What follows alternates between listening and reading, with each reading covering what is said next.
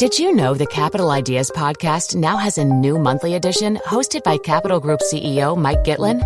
Through the words and experiences of investment professionals, you'll discover who was their best mentor, what's a mistake they made that changed their approach, and how do they find their next great idea. Subscribe wherever you get your podcasts. Published by American Funds Distributors, Inc.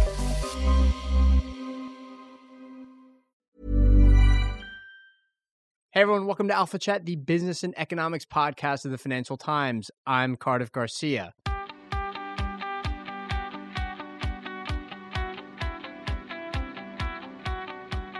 On the show today, we are taking a look north of the American border at one of the most aggressively protectionist, legally enforced rackets, if that's the right word. It might not be. That until recently I had never heard of, and it exists in Canada, of all places. Country primarily known for its open, welcoming, cosmopolitan disposition. The formal name of this insane system is supply management. And we're going to talk about it with George Pierks. He's a friend of the show, a Canadian himself, and the guy who first told us about this. But first, I'm joined for this episode in the studio by guest co-host Matt Klein, my colleague on Alphaville. Matt, welcome back. Thanks for having me. Matt, you have an interest, I dare say it's an eccentric or at least an idiosyncratic interest in the Canadian economy. And on Fridays, when we're all looking at the American jobs numbers, the first Friday of each month, you're sometimes writing about either the Canadian jobs numbers or like the tar sands or the Vancouver housing market. Where did that come from? A couple of things. One is that of all the countries in the world, Canada is most like the U.S., so it's interesting as a point of comparison to see how they're doing. The other thing is just that not a lot of Americans cover it, but it's a country of 35 million people, so it's pretty significant. And, think of the attention that's given to places that are a lot smaller, like Iceland or Sweden, and Canada, quite frankly, deserves a lot more coverage. Okay. Awesome. And joining us on the line from his home in North Carolina is George Pierks, a macro strategist at Bespoke Investment, Canadian expat himself, and something of an economics blogger as well. George, welcome to the show, man. Hey, guys. Thanks for having me. So this is kind of your debut. I think you were quoted in like a soundbite that Amy did at Camp Alphaville a little while ago, but this is your first formal appearance. It's about damn time. Well, thanks very much for having me on. It maybe has been a little bit too long, but I'm just happy to be here today. George, you first pointed Matt and me in the direction of supply management about a month ago. I was blown away when you sent us to the link explaining what it was. And that's when we first decided that we had to do a show about this. So for our listeners, especially our American listeners and maybe those overseas who have no idea what this is, despite how powerfully entrenched it is in Canada, tell us about it. What is it? And maybe give us a little bit of background on its origins and, how it came to be erected in the first place. Sure. So just a personal anecdote to start. My mom was born and raised in California. She met my dad in college and moved up to Canada with him in the mid-1980s. And one of the things she always said about Canada, she's a permanent resident in Canada. She's not a Canadian citizen. She's held her U.S. citizenship, which is one of the reasons I'm down here. But one of the things she's always said she misses about the United States is how cheap milk and cheese are.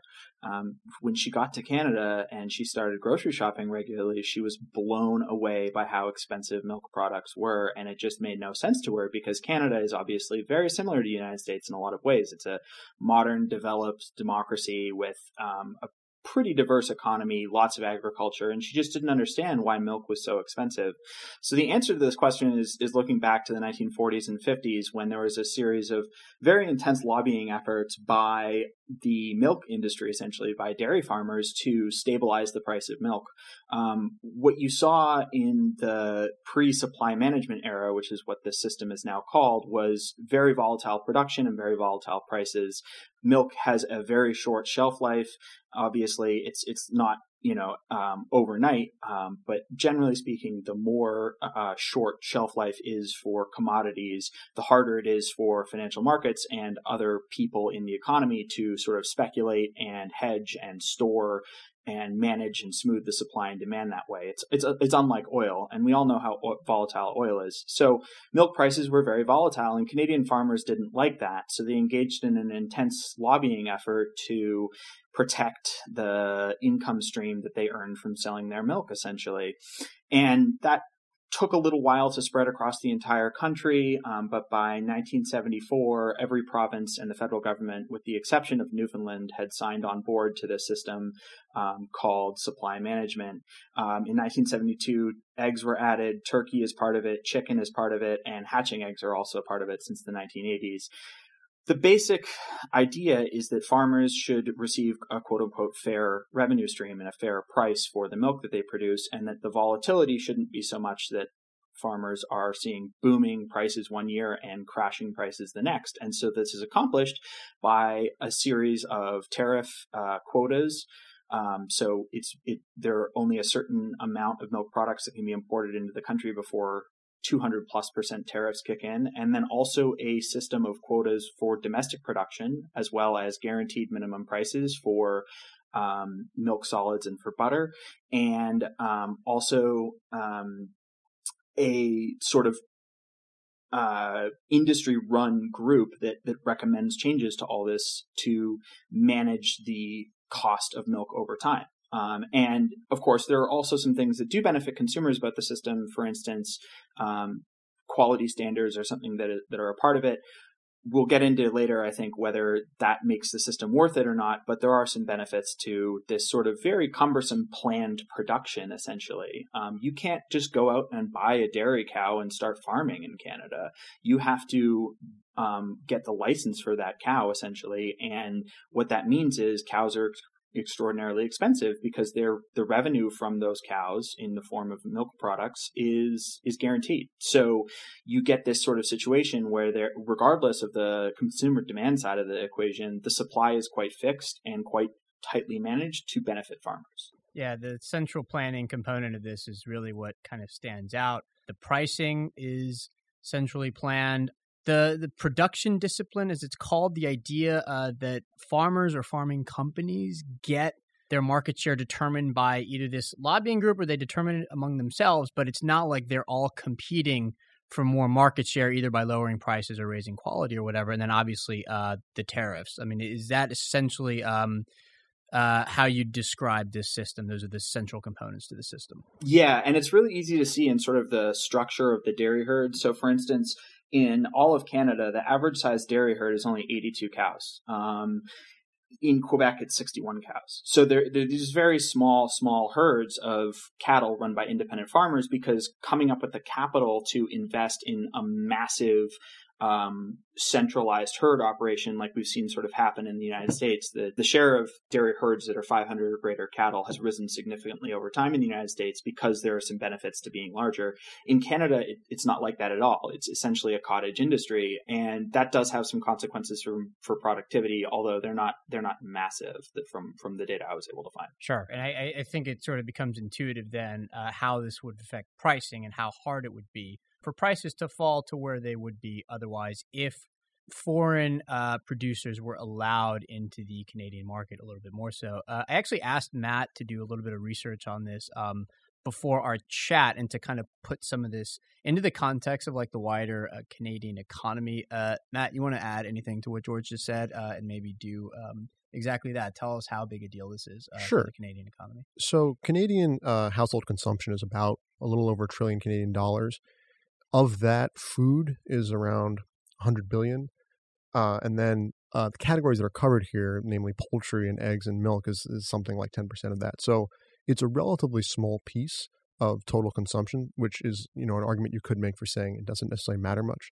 On the other hand, this is sort of the argument that Larry Summers dismisses when talking about, the impact of financial crises, where if you look at the final consumption doesn't necessarily tell you things. If you look at, say, electricity consumption, that's not very big either. But if all the electric power went out, you would notice. So if milk and other sort of valuable proteins are that much more difficult to access for Canadians, that could be a real cost that's not reflected in the share of the consumption basket. Yeah, and that's before getting to, obviously, to either distributional issues or issues of equity, right? Right. In other words, that this is a particular part of the Canadian economy that's protected, right? And the higher price falls on, proportionally on people who struggle to afford these kinds of basic items in general. In general, I mean, the share of income you spend on food goes up as your income goes down because everyone needs food. So if you have less money for spending on luxuries, you're going to devote more to that. So the fact that these kinds of proteins are actually very good to be having, at least moderate quantities, the fact that they're so expensive could be very bad for poor Canadians. Okay, George, I had another follow-up question on what you said about your mother's experience. She obviously had that point of comparison between the U.S., where she was coming from, and then what she encountered in Canada. I guess I'm wondering to what extent your friends and family who didn't come from the U.S. originally, your Canadian friends and family, to what extent is this like a source of frustration for them? Like, do they understand how this works, and do they talk about it sometimes and think, God, this is kind of stupid? Like, do you see some of these stories in the press played out in real life where like restaurants aren't serving cheese, or some Canadians are crossing the border into the US to buy milk? Because some of this stuff is kind of insane. I guess I'm just wondering, in Canadian daily life, do people notice this, and do they say, what the hell is going on here? Well, so getting sort of to what had been said by Matt, it's a really small part of everyone's consumption basket, and there are regressive distributional consequences for having a sort of floor under the price of this stuff. Day to day, though, for the vast majority of people, it's probably not going to move the needle. I mean, you don't see Canadians running into the U.S. to buy 100 gallons of milk and take it back in their trunk and arbitrage the border through underground trade like that. There's no secret pipeline of dairy moving north across the Canadian border. I think you definitely do see a focus on it in some contexts. So, for instance, when I was in high school, I used to work in the kitchen of a bar, and I can remember my boss saying, like this silly customer is complaining about how big the nachos are, and how the nachos are too small. Like, how much do tortilla chips cost? And my boss went off like, yeah, he has no idea about the cheese, though. That's what really costs a lot. And that's true in the U.S. too, of course. Tortilla chips versus cheese. Cheese is going to be a lot more expensive. But I don't think it's something that's super prevalent in the body politic up there as a specific issue. I think Canadians in general are much less paranoid about the sort of creep of central planning into the economy than you see in the United States. And paranoid is sort of a loaded term, but down here, I mean, we really do have a focus on this kind of stuff, or at least have for the past 30 odd years, as sort of an automatic negative thing that needs to be guarded against at all costs. It's true in other industries too. So, for instance, the maple syrup industry in Canada is run by what amounts to a cartel. Again, very small part of GDP, but everyone knows Canadians produce a lot of maple syrup relative to other countries. Healthcare is another example. So provinces are single payers for healthcare expenses. So that sort of interjection of the government into the economy is something that most Canadians think is the obvious solution. Single payer healthcare is regarded as just this no-brainer in Canada, versus here, where it's sort of viewed as this horrible creep of socialism into a free democracy. So there are some different attitudes, and I think that definitely helps sort of keep this as a non-scandal, as it were. But the prices are a lot higher. So I took a look around on the internet, and this isn't super scientific, but roughly the average price of a gallon of milk in Canada right now is $6.27 US. That compares with like $3.45 US on a comparable basis, or $4.03 in US dollars in France. So you have to go to a place like Norway, where it's $7.30 for a gallon of milk, or New Zealand, $7 for a gallon of milk, to find sort of New Zealand, to find sort of prices that are like the Saudi Arabia of milk. Yeah. I think I'm not exactly sure what the deal is there. I didn't spend a huge amount of time digging into the New Zealand dairy industry, but they're big exporters. I'm not really sure why domestically consumed milk is so expensive there. But in any event, there aren't many countries, especially not many countries, that have huge amounts of land mass and are close to, sort of the one of the largest milk producers in the world in the United States, and have liberal trade regimes. Like, if you're a developed country, you're paying a lot less for milk in most cases than Canadians are. So it is interesting that it sort of just slides under the radar. I should note that when you said north of $6 for a gallon, my eyes actually popped. You mentioned working in a restaurant. The Canadian restaurant lobby actually does make a fair amount of noise about this, because they're obviously on the other side of it, right? Yeah. They're the ones who have to pay higher prices for their inputs, and then they're going to pass along some of that to consumers.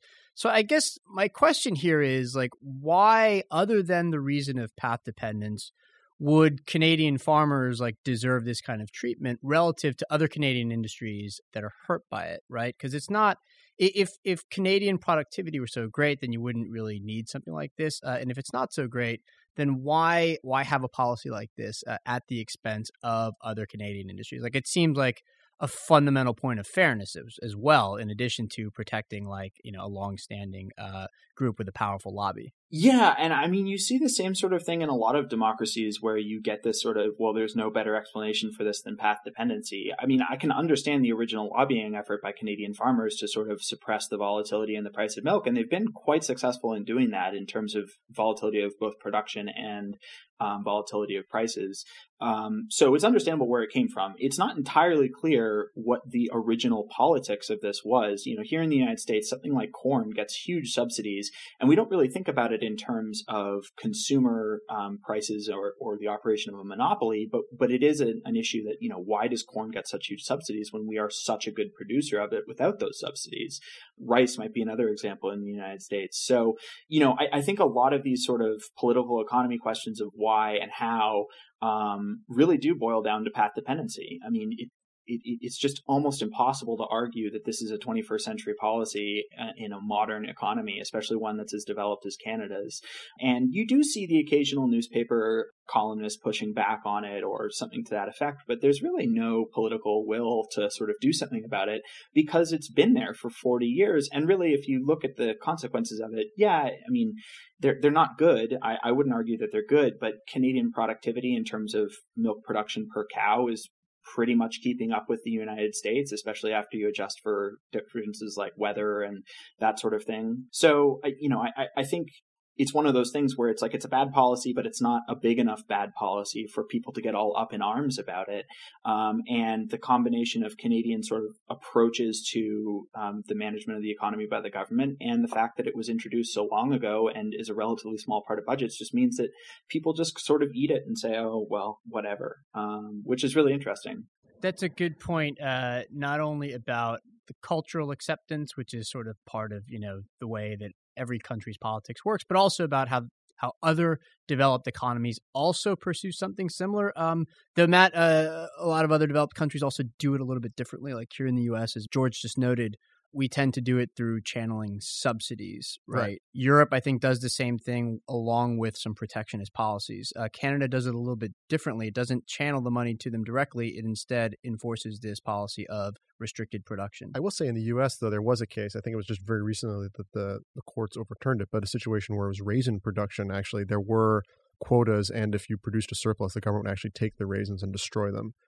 So this is in the U.S.? This is in the U.S. It was just a couple of years ago that it was tossed. I think the Supreme Court, not positive on that. It was one of the high courts basically was challenged this policy, but it was established during the 30s. So Canada's not unique. I guess my question, sort of looking at the other side of this, is why is it only these industries in agriculture that Canada has under supply management?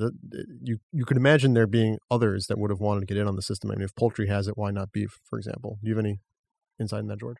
I don't have especially close insight on that. I mean, I think part of it is the raw economics of how certain commodities are, as I mentioned earlier, are produced, stored, and consumed, and how that's all intermediated.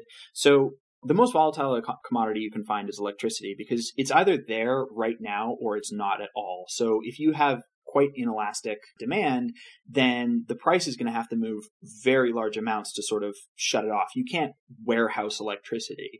Much less elastic commodities like gold, you can store gold in a warehouse for years and years and years, and the same with copper or some other hard metals. So you see just sort of dramatically less day-to-day volatility because there's this buffer supply of speculation, either long or short, that can kind of come in and intermediate the supply and demand. So milk is sort of more towards the electricity side of things. There's a decent amount of lead time for it. For instance, you need to buy feed for the coming year. You need to plan the number of cows you have. But then you have this product that's quickly spoiled. Here in the United States, that sort of volatility is regulated through two kind of channels. The 50% of the retail cost of milk goes to marketing and distribution. So you have these collectives that are voluntary, entirely private market that are buying from dairy farmers and then pooling the milk and can provide a little bit of that buffer capacity. In Canada, that system probably would have evolved similar to the United States in terms of the development of new refrigeration technology, more advanced supply chain logistics, that sort of thing. But because the government stepped in the 40s, 50s, 60s, 70s, it didn't ever organically grow up that way. And they've sort of supplanted this system in the United States for their own, which I think with the question as to beef, I don't have a good answer for that. I mean, I think you'd have to get someone who knew a lot about the cattle industry in Canada and had done a bunch of research on that to sort of talk. I'm sure there have been efforts by the cattle industry to introduce something similar, and I'm sure that there have been efforts by other industries as well. But it just comes down to the path dependence. So, when this was originally passed in the 1970s, there may have been a significantly powerful member of parliament whose district produced a lot of butter or something like that. And again, many examples in the United States. By the way, the United States also does supply management of dairy. Just recently, the U.S. government had to buy, I think it was 20 million pounds of cheese to be handed out to food banks because there had been such a glut of milk that resulted in overproduction of cheese and crashing cheese prices as well as crashing dairy prices. Dairy prices dropped in the United States by 40% in less than 2 years recently. So I think governments everywhere do this. The remarkable thing with Canada is that it's so explicit, it's so ingrained in the industry, and it's sort of so accepted by the population. And most of the time, I think that's more of a cultural thing than like a truly economic decision. There is kind of an interesting contrast here, though, George, between this system and Canada's widespread cosmopolitan reputation, as I mentioned at the top of the show. Certainly, that's the impression that we as Americans have of Canada. I think it's also a reputation that Canada has, I think, cultivated over time. And it sort of seems like a dichotomy. I don't have any question on this. I don't even have a wider point. It's just interesting that Canada, when it pursues free trade agreements, for instance, will often mention, hey, listen, if you can't do a free trade deal with us, who can you do it with, right? And yet this system, this very aggressively protectionist and well-ingrained system still exists there. Yeah, I mean, I think this is true across a number of different aspects of Canadian culture, and it's one of those quirks that you kind of only pick up on, living in a place or spending a lot of time around a place. I think Canadians definitely do have a certain self-perception, and they are sort of conscious in marketing that self-perception, both to them, to each other, and to the world as a whole. And to be totally clear, Canada is an extremely metropolitan or cosmopolitan place. I mean, it is highly diverse. There has been large influxes of a variety of different immigration flows in recent history and throughout its history. It's a very strong institutional democracy, like the United States or other developed countries. It's got a very open economy in many respects, and so I don't think it's fair to necessarily condemn Canadians over milk, but I think it is interesting where sometimes you can find these sort of inconsistencies, whether it's with milk or maple syrup or what have you, in the sort of approach versus the perception. So it's fun to look at.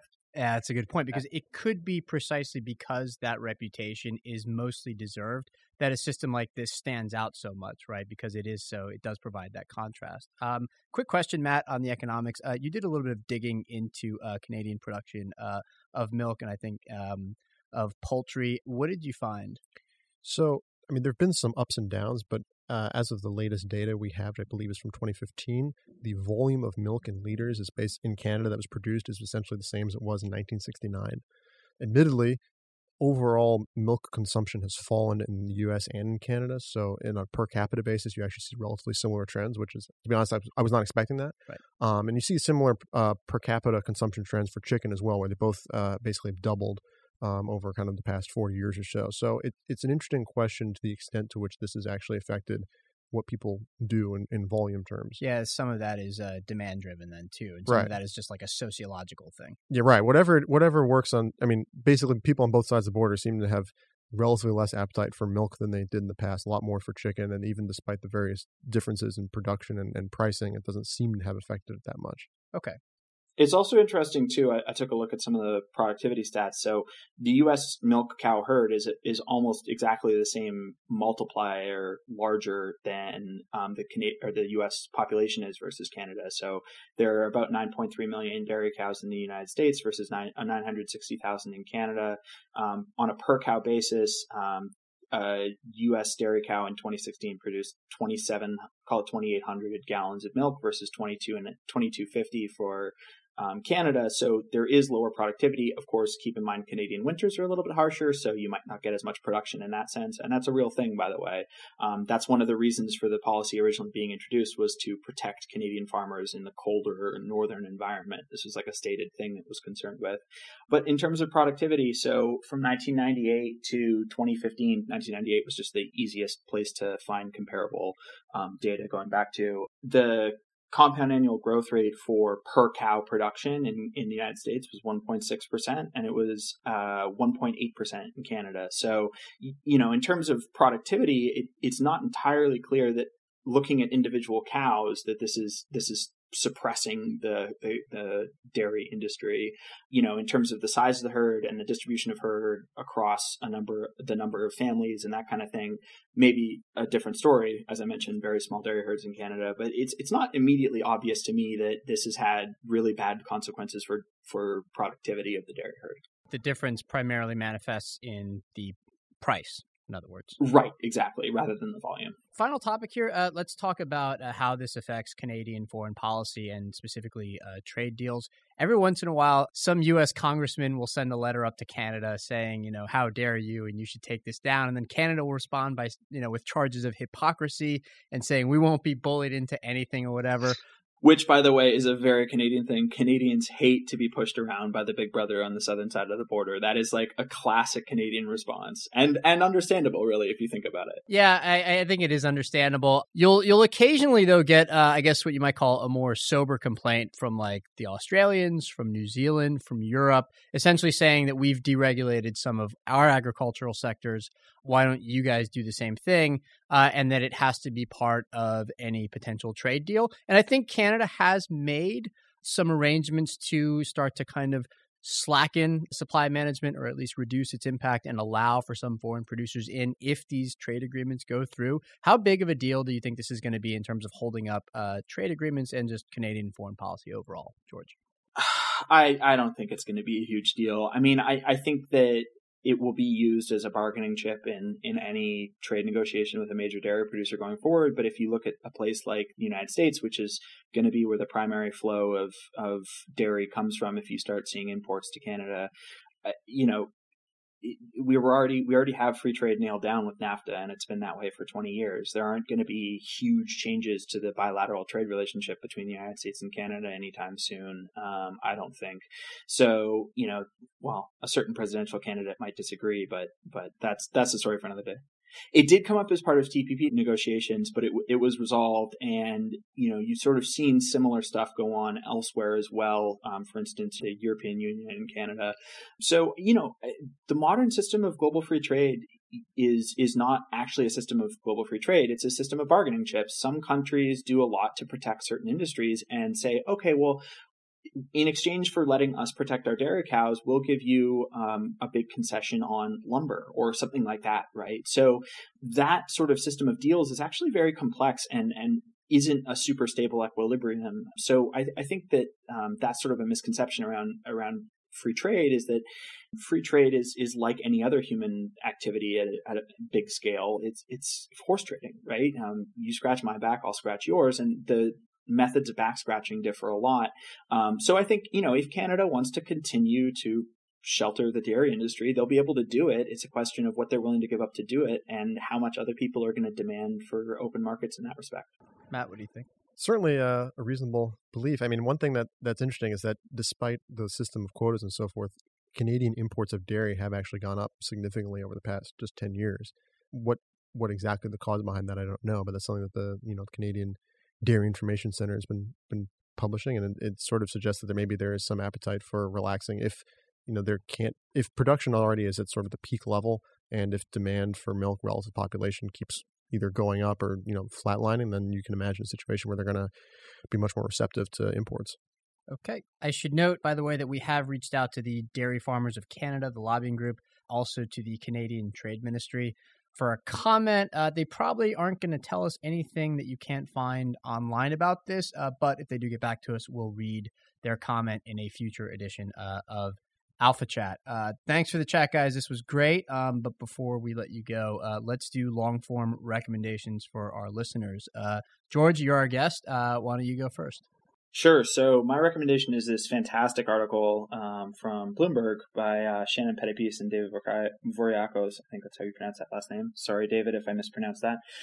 It's called Walmart's Out of Control Crime Problem is Driving Police Crazy, and it's about this sort of interaction between Walmart and its community in the form of crime. Walmart stripped a huge amount of investment out of its stores in the mid-2000s as a way to pursue higher profitability, higher sales per employee. There were fewer greeters. There were fewer employees per square foot of retail space. Stores were all open 24 hours, and that sort of drew in petty criminals. And with petty criminals have come more serious criminals. So Walmart is now sort of working to address this. But it's not really working yet. We'll see if that maybe changes. And so this is just a great piece sort of looking at the human side of sort of big corporate policies and how they impact not just the profitability of companies, but also how those companies work with their communities on stuff that really shouldn't have anything to do with what they report in terms of EPS every quarter, but in fact is very important for society as a whole. So great read. Definitely check that out. It's fascinating. You said that was on Bloomberg, right? Yes. Okay, great. Matt? I just finished reading a book called The Intellectual Life of Edmund Burke, From the Sublime and the Beautiful Until American Independence by David Bromwich. And it's a fascinating book of history and of understanding ideas at the time. I think a lot of people, to the extent they have a view on what Burke thought, is mostly based on his reaction to the French Revolution at the very end of his life. And they think that he's sort of the original conservative, railing against all change and so forth. What's interesting from this book, which admittedly focuses on an earlier part of his life, but really up until 1783, is A, he was a much more complex thinker than people give him credit for, or a lot of people give him credit for, I should say. And also that as his history as a politician, he was consistently on the side of what, from the 18th century perspective, you might think of sort of the liberal reformer, whether it is going after abuses in the empire or trying to improve the power of Parliament against the king. Things like that, and he does this in a way that I think is very interesting, looking a lot at letters, correspondence, as well as all of his published speeches and so forth. So it's a very interesting text if you're interested in 18th century history or philosophy or politics, things like that. Yeah, that's good because a lot of people, I think, kind of reflexively refer to moderate conservatives nowadays as Burkean conservatives, right? So anything that kind of adds a little bit of nuance about what he actually thought of, I think is helpful. George, do you consider yourself to be Burkean? Oh, I don't know. I'm just right down the middle. I just look at data and apply theory, and that's it. Okay, that could maybe be a modern Burkean type. Is that Burkean? I don't know. I didn't read the book. I'm looking at Matt. My recommendation is a BBC podcast called The Human Zoo. It's all about psychology. It focuses a lot on the psychology of decision-making. It's in many ways like NPR's Invisibilia, which I've recommended on this show before, except it focuses more on the interviews with the actual psychologists and less on narrative storytelling. Obviously, both approaches have their advantages and disadvantages. This is a really good one to, I think, round out the more narrative podcast, long-form podcast that a lot of people like to listen to these days. It's with a bunch of British dudes usually, so it's also quirky and understated and has a lot of humor. So yeah, definitely check it out.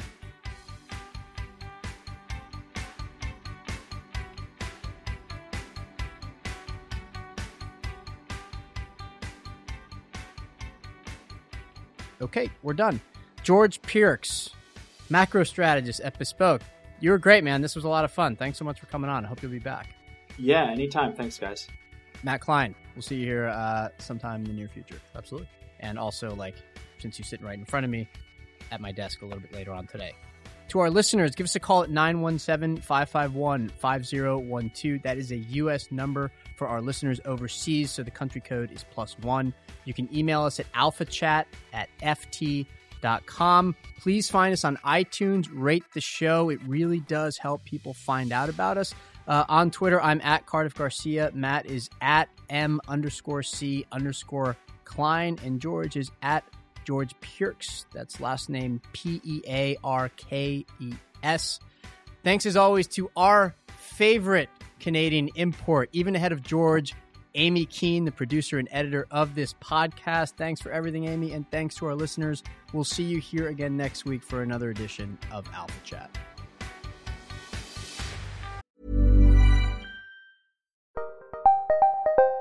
Did you know the Capital Ideas podcast now has a new monthly edition hosted by Capital Group CEO Mike Gitlin? Through the words and experiences of investment professionals, you'll discover who was their best mentor, what's a mistake they made that changed their approach, and how do they find their next great idea. Subscribe wherever you get your podcasts. Published by American Funds Distributors, Inc.